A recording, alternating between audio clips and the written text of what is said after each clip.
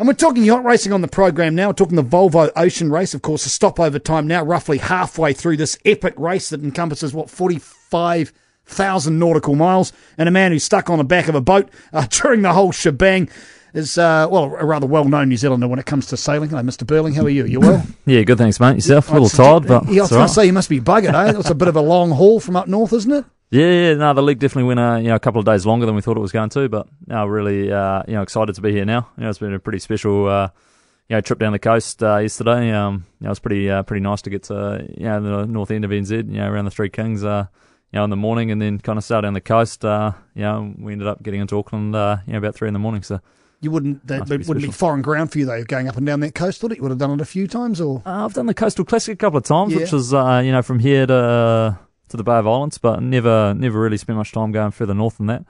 I did an Auckland to Fiji once, but we're a bit further offshore, so you couldn't really see the coast. But no, definitely pretty beautiful part of NZ. You guys be feeling a little sheepish, possibly, about the New Caledonia? When everyone went one way, you went straight ahead. Was that how it worked? Because you finished a good hour and a half behind everyone else, didn't you? I don't want to rub it in or anything. I'm just saying, it must be a bit dark. Normally an hour and a half's nothing in an ocean race like this, but it was pretty incredible, to be honest. That from first to last boat, and after 21 days is an hour and a half. You can make or lose an hour and a half, and 3 hours of yachting. So, it was pretty incredible to see how close the race was. But obviously a bit of a shame for ourselves to end up making the wrong call at New Caledonia. Felt like we sailed probably our best leg up to that point. We definitely made a few errors, but we were sailing the boat pretty well. But then to let it slide, and then just be the weather going worse and worse and worse for us, for the last kind of 5-6 days, and just losing mile after mile, skid after skid was, pretty frustrating, but, that's all part of yachting. You definitely,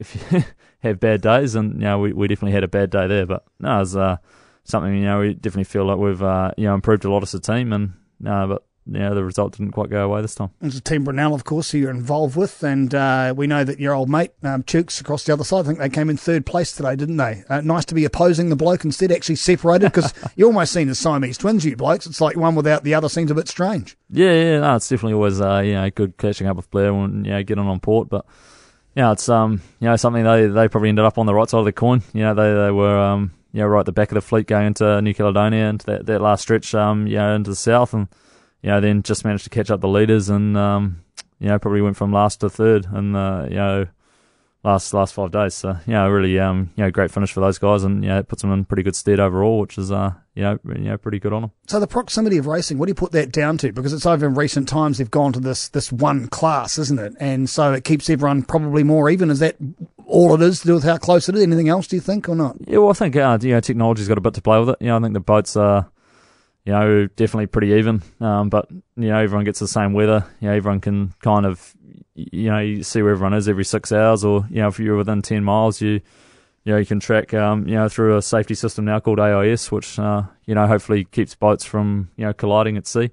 But, no, it's definitely something that, for a lot of the race, you can literally follow, where the guys close are to you are live, just because they're so close. And, I think that just brings such a high level of intensity. As soon as you make one little mistake, you lose some pretty serious miles. So, I think that's, the reason why, most of us look pretty tired when we get to port, is that, we've just been pushing so hard for so long. And, definitely, I lost a little bit of weight this leg, and now it's definitely, a pretty hot one going across the doldrums.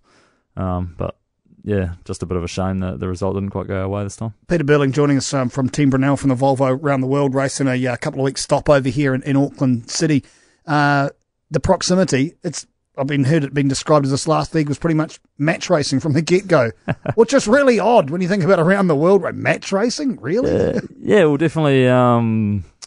Most of us who were watching, I think between Dongfeng and Mapfre, they probably sailed within about 8 or 9 miles or less, probably 5 miles of each other for 90% of the leg. Wow. We were kind of in with them for that first week, and then we managed to make a little break out the front and stay ahead. But then on the other side of it, Scallywag and Exo also sailed pretty much on exactly the same bit of water for a couple of weeks in a row. So definitely it seemed like little bunches were just doing little wee splits, and then everyone would come back together and park up somewhere and try and get through a transition. So it was a pretty tricky league, and no, definitely, we pushed pretty hard, but it's a bit of a shame to just make that one wrong decision. And now it's something that we thought we had a pretty good opportunity to take a little bit of risk, but not really have too much consequence if we needed to change our minds and go down afterwards. But then the weather changed to kind of shut off the route a little bit further to the east that we were looking at taking after New Caledonia, and then it just kept getting slowly worse for us, and the high kind of kept pushing down and down further. So we could never really get back over the top of Maffrey and Dongfeng like we thought we'd be able to pretty easily when we decided to go high. So no, it was something that we definitely put a fair bit of thought into that decision, but it didn't quite work out for us. Now stop me if I'm wrong, did you go into this blackout zone as well where no one can find you or track you? Is this a part of the race? You can actually turn yourselves off in a sense? Yeah, well, normally you get an update as to the position of a boat and the wind speed and wind direction every 6 hours. So we decided at New Caledonia that we're going to go into use our stealth mode there and generate a little bit of separation so we could position ourselves relative to the fleet without them being able to see us. And we definitely felt like that was all the right thing to do at the time, but just a bit of a shame that the weather changed so much. When can you use that stealth mode? You get like one a leg, or you get one a leg. One a leg. It's okay. Just for a consecutive 24-hour periods, 4 skids. We call them skids, which is your position report, where your position doesn't get sent out to everyone else. You're roughly halfway around this 45,000 nautical mile race, which is mind-bending, quite frankly. What do you do in the next couple of weeks? Sleep? Eat burgers? Yeah, definitely. Try and rest and recover and, put a bit of muscle back on and put a weight back on. You've got to go to the gym. Torture. I think just eating food, generally sleeping, eating.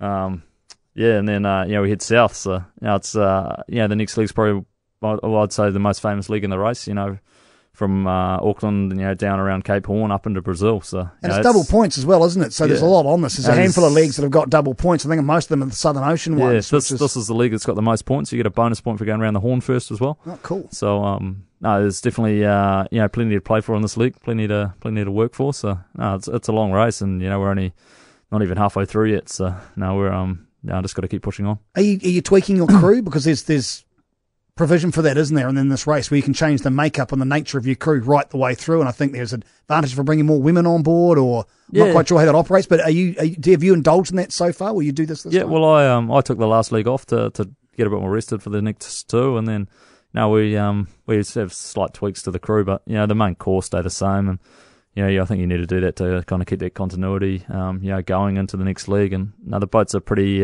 finicky to sail, pretty tweaky. So if you're not on your game and sailing it well, you lose some pretty serious miles pretty quickly. So you've got to be pushing hard the whole time.